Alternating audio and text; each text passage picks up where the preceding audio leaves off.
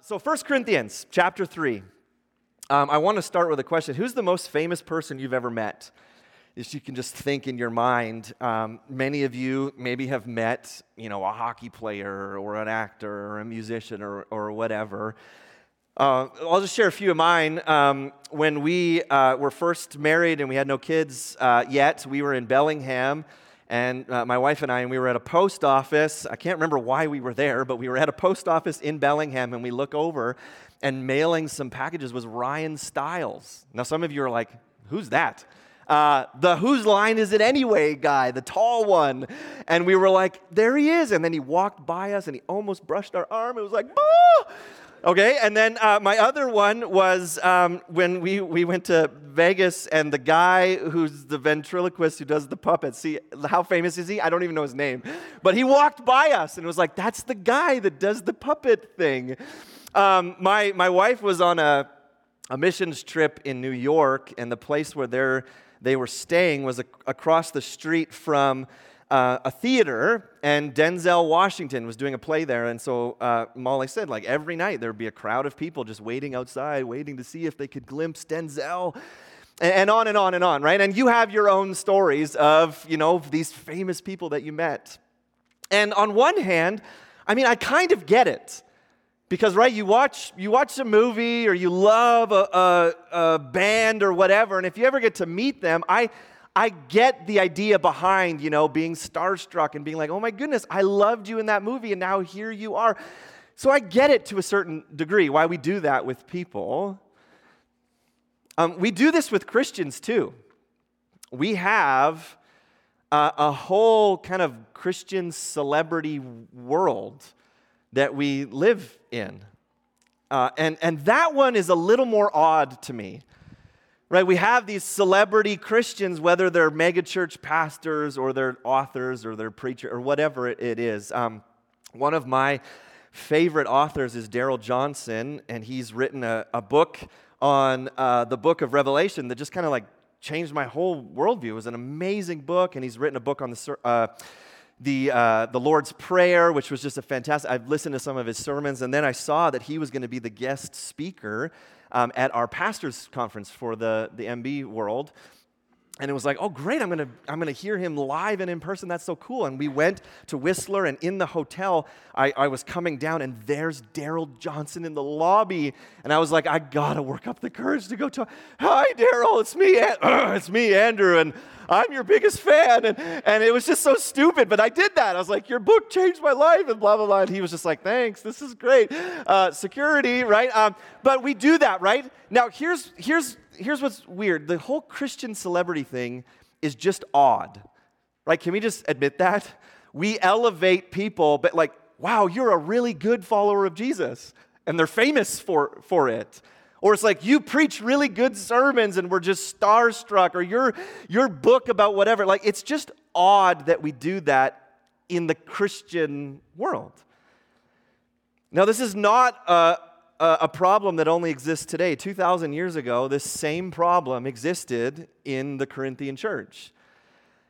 Remember, in chapter 1, we learned about these divisions that were happening, and the divisions were not theological. They were around different personalities. I follow Paul.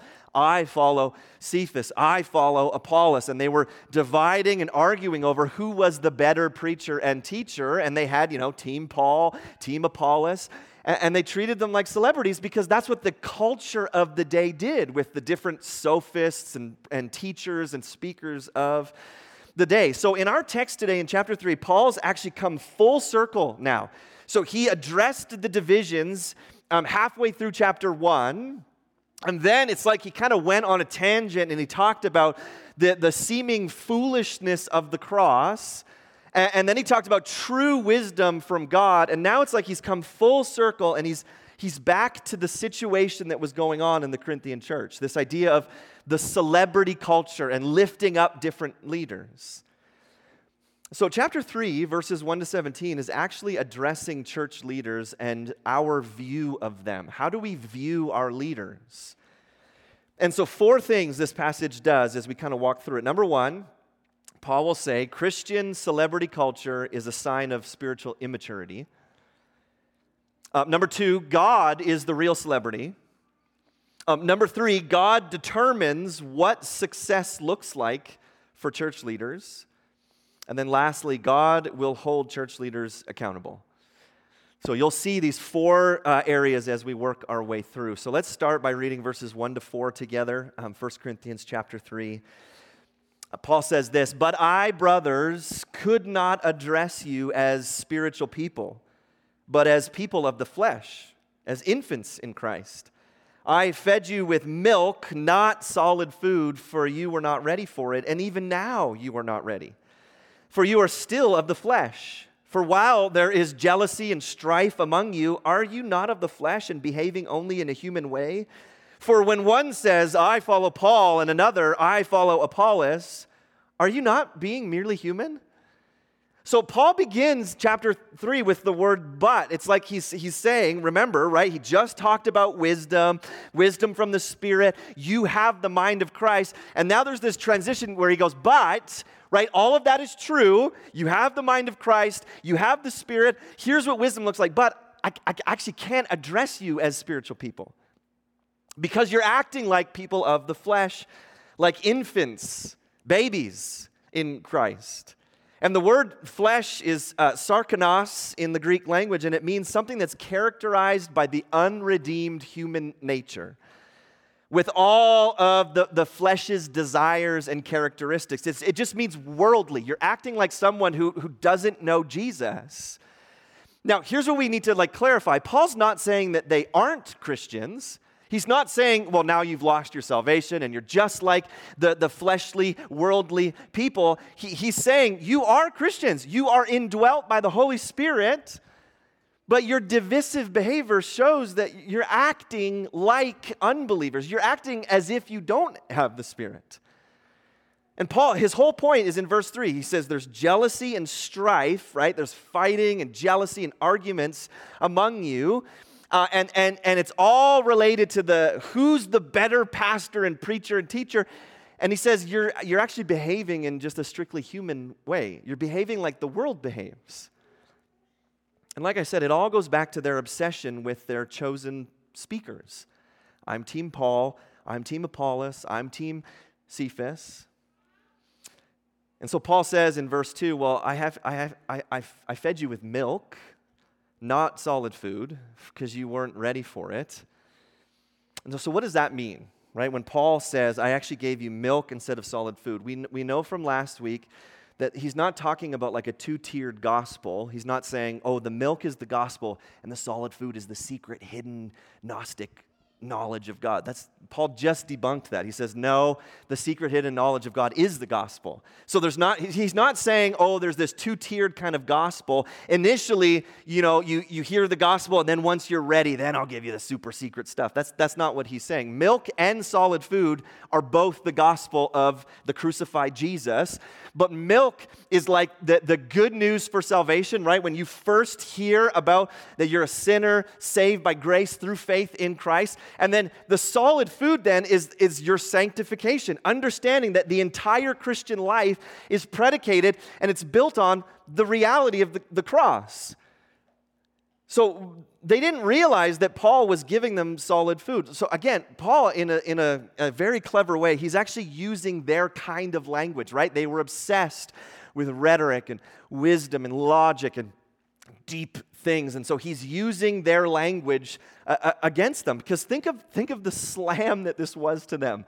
The Corinthians were very proud. And what were they proud about? How wise and smart and brilliant they were. And Paul comes in and he says, I have to bottle feed you kids, right? Think about how that's a slam against them, saying you think that you're wise and you're knowledgeable and actually I have to come and feed you like a baby is fed.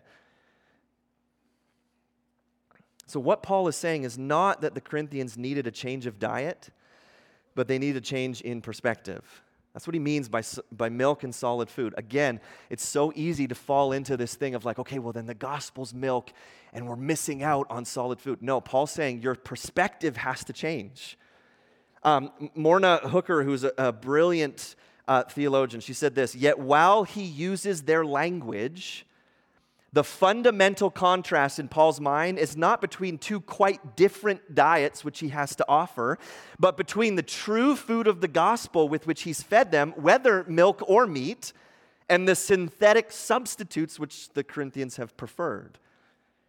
So Paul's saying it's like I got to come and kind of spoon feed you the gospel again, because you're not feeding yourselves. You're turning to all of these other things. So here's the first point Paul makes.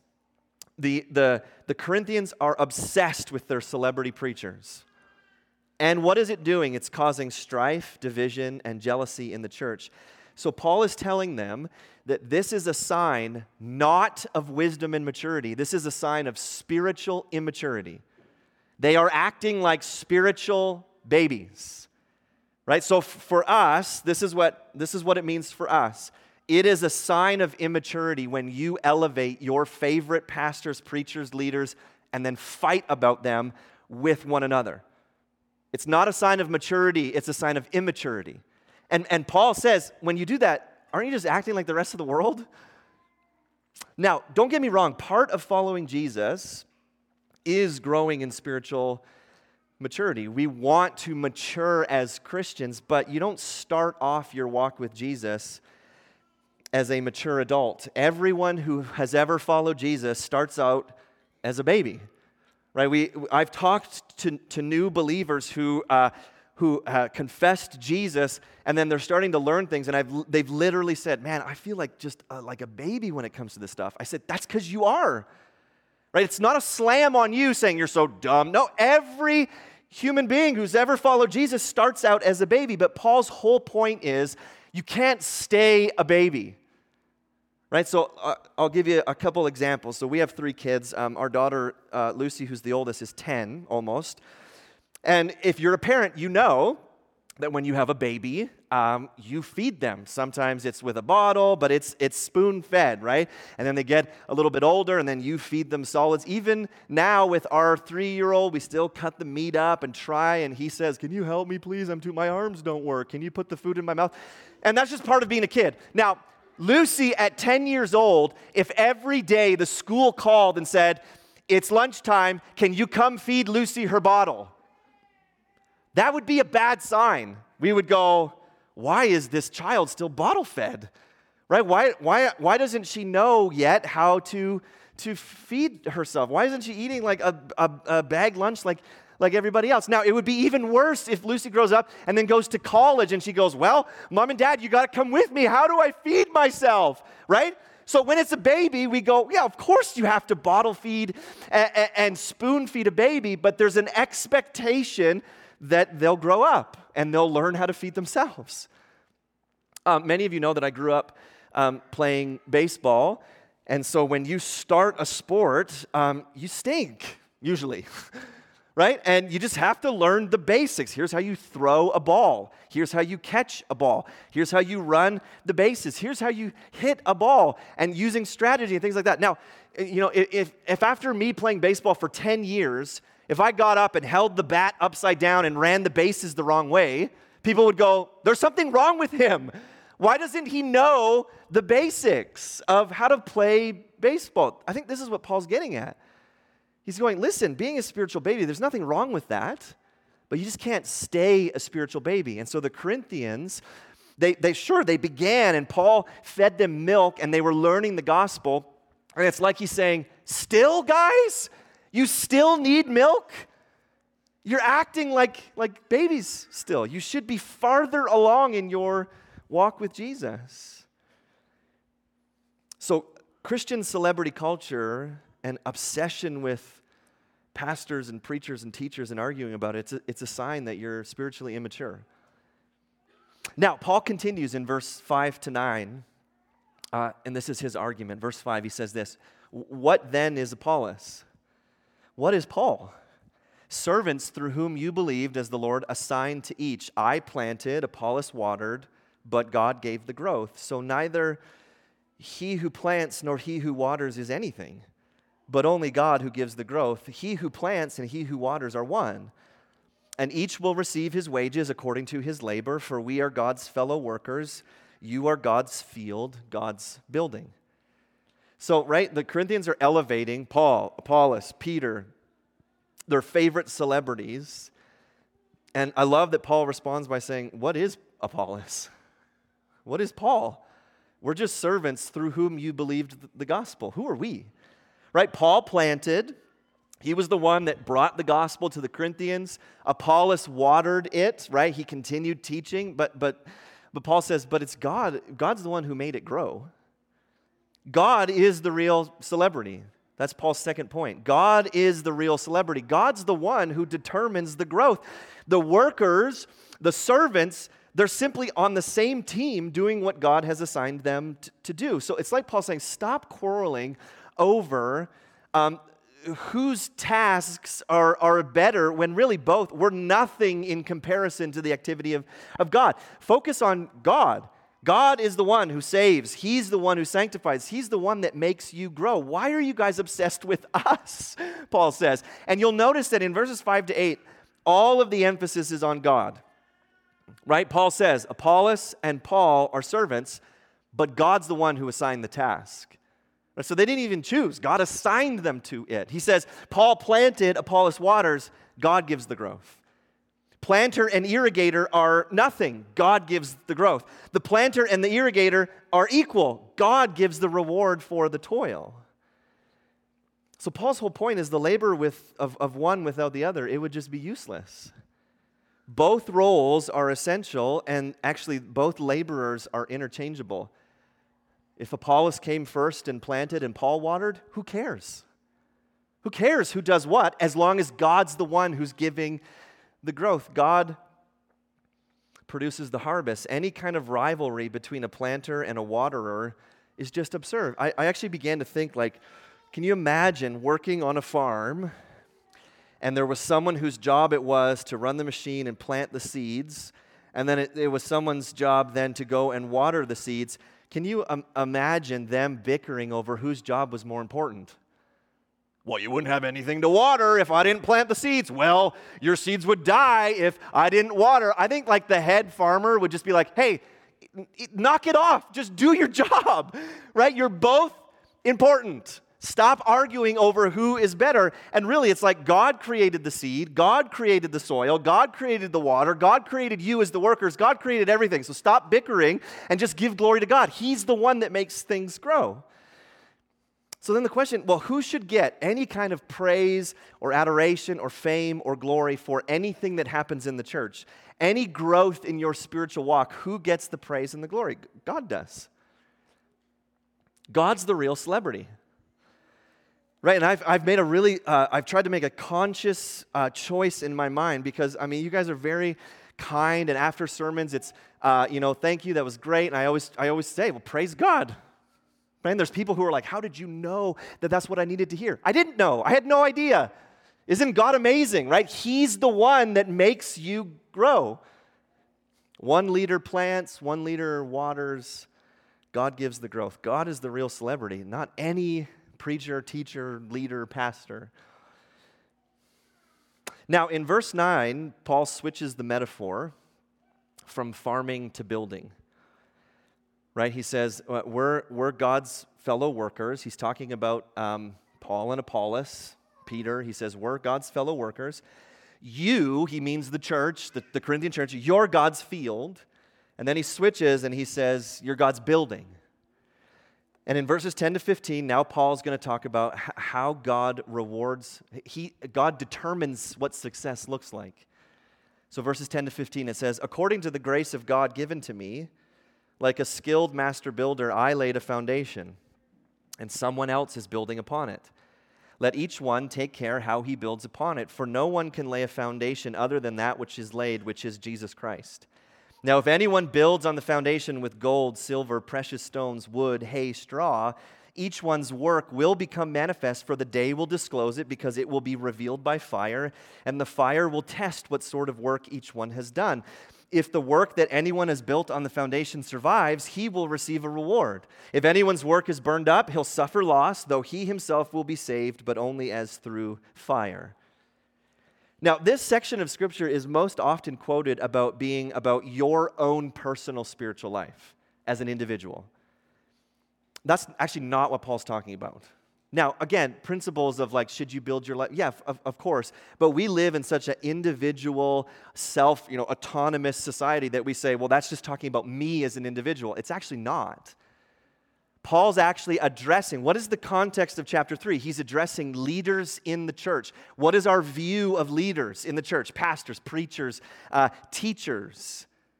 And so Paul is talking about how God determines what true success looks like. So verse 10, Paul says, according to the grace of God given to me. What does he mean? He's talking about his apostleship. God's grace in calling Paul an apostle, which had authority to preach and to teach and to write scripture. Paul says, I laid a foundation.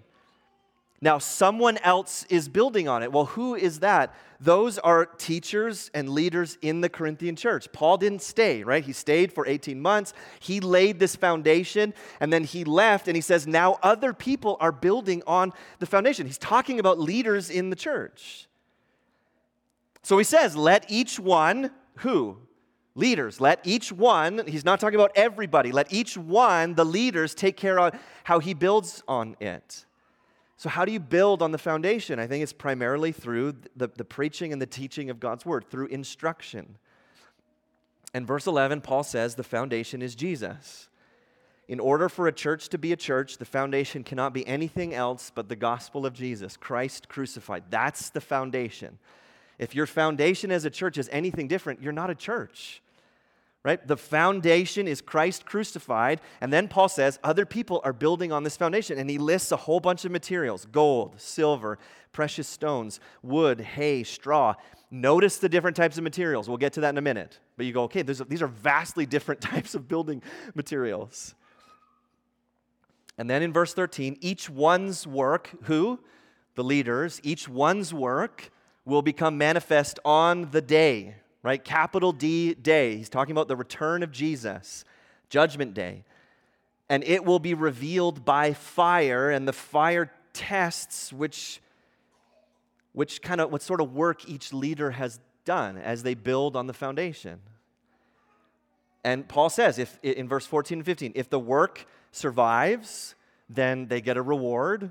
And if anyone's work is burned up, they'll suffer loss, though he himself is saved. So notice, he's not talking about salvation being burned up. He says the work that you've done to build will be burned up, but you'll be saved, but through fire, right? I heard one guy say, there's some people who are going to get to heaven smelling like smoke. It's like, okay, you're here, but you've been through fire, right? So it's leaders in the church that Paul's talking about. He's saying the foundation is Jesus. And then different leaders and preachers and teachers build on the foundation of Jesus. And at the end, any of their work is going to be tested. And if you think about the list of materials, what do you think will survive fire? Right? Paul says gold, silver, precious stones. Those things can be heated up to crazy temperatures and they won't be destroyed. But will wood, hay, and straw survive fire? No. So let me unpack this for us so we understand. We all know, if I had a whiteboard, I would draw it for you, but if you can just imagine on this side, we all know what false teaching is, right? We have a category that we would go, that's false teaching, where Jesus is not the Son of God. The Trinity doesn't exist. The Bible is not God's authoritative word. We would classify that as, well, that's false teaching. It's not true. And then, if you can imagine, on the other side, we have true teaching, right? The gospel of Jesus. You're saved by grace through faith, right? The Trinity, Jesus being fully God, fully human, right? Every church thinks that they're over here in this category. We're the true church, right? But in between false teaching and true teaching is a whole category which I would call disputable teaching. I heard one guy call it faulty teaching, where it's not false teaching, but if we're honest, we're not 100% sure if it's true. It's debatable. It's disputable teaching. So let me give you some examples, right? Are you an Arminian or are you a Calvinist? God's sovereignty and human free will interacting together. Where do you land on that? right? And I know that there's nut jobs in both camps, okay? So you go, but I know a Calvinist who's crazy. Yeah, me too. I know an Arminian who's crazy, okay? But you go, okay, how God's sovereignty and human free will interact at the same time, where do you land on that? Well, it's disputable. It's debatable. Is it false teaching? No. Now, someone's right, and at the end, when each teacher is evaluated what they built on the foundation, we'll know, and the Arminians will be burned with fire. No, I'm just kidding. I'm kidding. I am joking. But we'll know. We'll go, oh, I was wrong about that disputable, debatable argument, and my teaching on it will just be burned away. Okay. Like, are you a complementarian or are you egalitarian? Right? Do women hold positions of authority in the church as elders and pastors or not? It's debatable. And at the end, when Jesus returns, he'll say, you guys were right, and this is burned away, and you're rewarded for the teaching that you've done on it. It doesn't affect your salvation. Right? Is the earth young or old? You're not going to be in hell for believing in an old earth or a young earth. But at the end, a teacher will be rewarded or it'll burn away, depending on what they taught. So do you see what Paul is getting at is the foundation is so crucial. The foundation is the gospel of Jesus. And then every teacher and leader and preacher and Bible study leader and whatever builds on the foundation. But at the end of the day, God will determine what survives and what's rewarded and what burns away. And I think ultimately what Paul is getting at is what determines true success in ministry, and the answer is faithfulness. Now, it's quite sad because I see so much in the church world where I get sent, seminars and conferences and webinars and things about how to make your church successful. Here's the 5 tips you need. And most often, we determine church success by how big a church is, how many people come. The number of book deals your pastor has, or money, or whatever, flashy teaching, or illustration, and on and on and on. We determine success by all of these worldly things.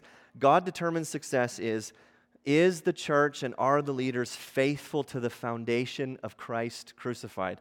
That is what matters. Are they faithful? Are they messing around with the foundation? Or is the foundation Jesus on a cross for your sins? That is what God determines as true success. Is it faithfulness to the gospel? And all of this stuff in the middle, right, debatable, disputable, it's still important. Both sides still think they're right, but at the end, on the great day, there will be rewards, and then other things will just be burnt away. Now, lastly, I think this is even seen in the last few verses of this section, verses 16 and 17. Paul says, don't you know that you are God's temple and that God's Spirit dwells in you? If anyone destroys God's temple, God will destroy him, for God's temple is holy and you are that temple. Now, again, in our very individualistic, autonomous, it's all about the individual society, we've made those verses about each individual person, but actually the you in the Greek language is plural. It's like Paul saying, do y'all not know? Right? If he was Southern, it's a collective you. He's not saying you as you as an individual. Later on, Paul's going to say, yes, you are a temple of the Holy Spirit, right, in chapter 6. But right now, he's saying the church, y'all are God's temple. You all, collectively, God's Spirit dwells in the church. And if anyone destroys God's temple, if anyone monkeys around with the foundation, right, of God's temple and tries to destroy the church, it's harsh. God will destroy him. But what that shows us is that God cares so much about his church, and he measures success by faithfulness. And if people are determined to teach false things, cause division, cause strife, build up a name for themselves, essentially destroying the temple, destroying the church, God is against them. So I think this whole section, Paul is trying to correct the Corinthians' understanding of their leaders. And so to summarize, he just starts by saying, listen, this celebrity Christianity, this obsession with your individual favorite preacher and teacher and elevating them and then having strife and jealousy and divisions, it's actually a sign that you are spiritually immature. you're behaving like infants. You're behaving like the world. Then Paul shows them that actually God is the real celebrity.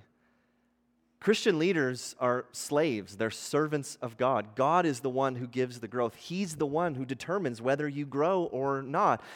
Like, give praise to God, not to your human leaders. Thirdly, God's the one who determines what true success looks like, right? Is the foundation Jesus?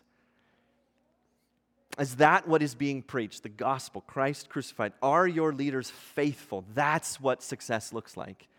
And anything that that is taught and anything that is preached and anything that whatever is built upon, those things will either survive in the end and be rewarded, or they'll be burnt up.